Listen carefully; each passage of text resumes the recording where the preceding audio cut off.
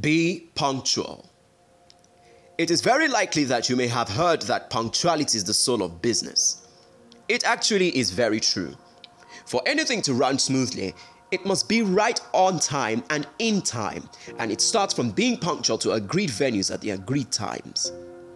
The teaching profession should be treated with much respect and dignity enough to honor resumption times and even be there earlier than the agreed time. Arriving early sends a message of value for that thing for which you have come for, in this case, teaching.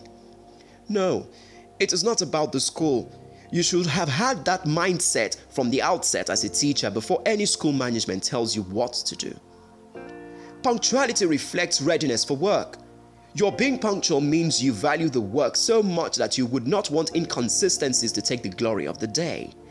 It also means that you get to have the advantage of charting the course of the day through adequate planning, sorting, reading, arranging, and any other activity that will show readiness and preparation.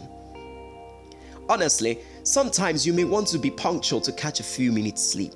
It worked for me.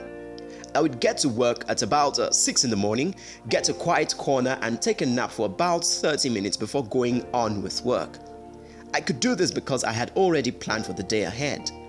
When you are punctual, you look calm and not tensed up as the other person who may be late. To punctuality, add consistency. I am Emmanuel Tugbiyele.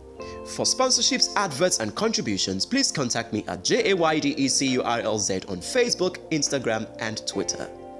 Always remember to pay attention to what you pay attention to. It can always get better.